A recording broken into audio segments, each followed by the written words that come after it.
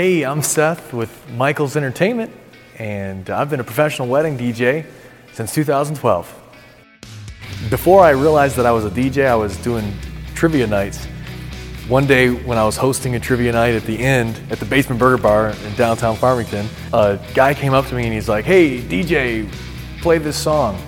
And I didn't even know he was talking to me at first, so I kind of ignored him. And he came and he's like, "No, hey, DJ." And I was like, "Oh, me?" And he's like, "Yeah, play this song." And I was like, doesn't he know I'm the trivia host? I'm not a DJ. But I happened to be plugged into the sound system and I had the song, so I played it for him. And lo and behold, that was the day I realized I was actually a DJ. So within a couple weeks, I had gotten a couple jobs DJing at some local clubs in Detroit. And a year later, I got the opportunity to DJ on some cruise ships through the Mediterranean and the Caribbean. And then came back home, and that's when I got into weddings, and I've been doing them ever since.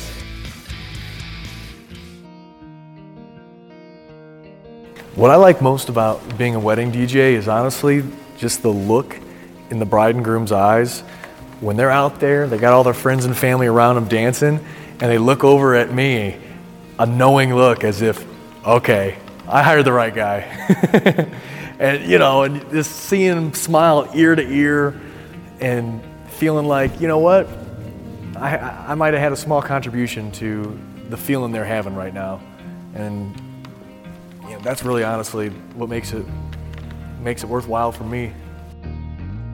So when it comes to my role as a coordinator when I'm DJing a wedding, the idea is that before the wedding happens, I'm asking all the questions so we can get the information we need. So when the day comes, the bride and groom can just enjoy their day and trust me and working with the other vendors to make it all happen just the way they want. And that's everything from making sure that when guests arrive, they're coming into some nice music in the background, to when it's time for the grand introductions, inviting everybody to find their seats, lining up the bridal party outside in the hallway and letting them know what they're going to be doing. And then boom, we're introducing the bridal party once the photographer and videographers are all set, of course. And then we're introducing the bride and groom. Everybody stands up, clapping, hooting and hollering, having a great time. And then perhaps we're going to introduce the cake cutting and all the toasts, kind of keeping the moment to moment in between each of those just fluid and concise, and so it all meshes together in a way that, kind of like in the movies, we want to make the bride and groom feel like their wedding is just as seamless as if it was post-produced. But we do it live, and that makes it kind of fun, a little challenging, but that's where the fun happens.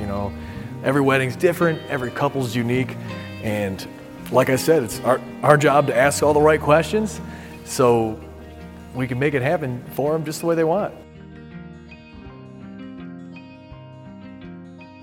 A successful wedding to me is when the bride and groom are happy. The guests' feet and legs hurt from dancing, and mom and dad are going home thinking, "Yep, this was awesome." That's really mine. And when people coming up, high-fiving me, telling me, "Hey, thanks so much. That was so much fun." That lets me know that we did something right.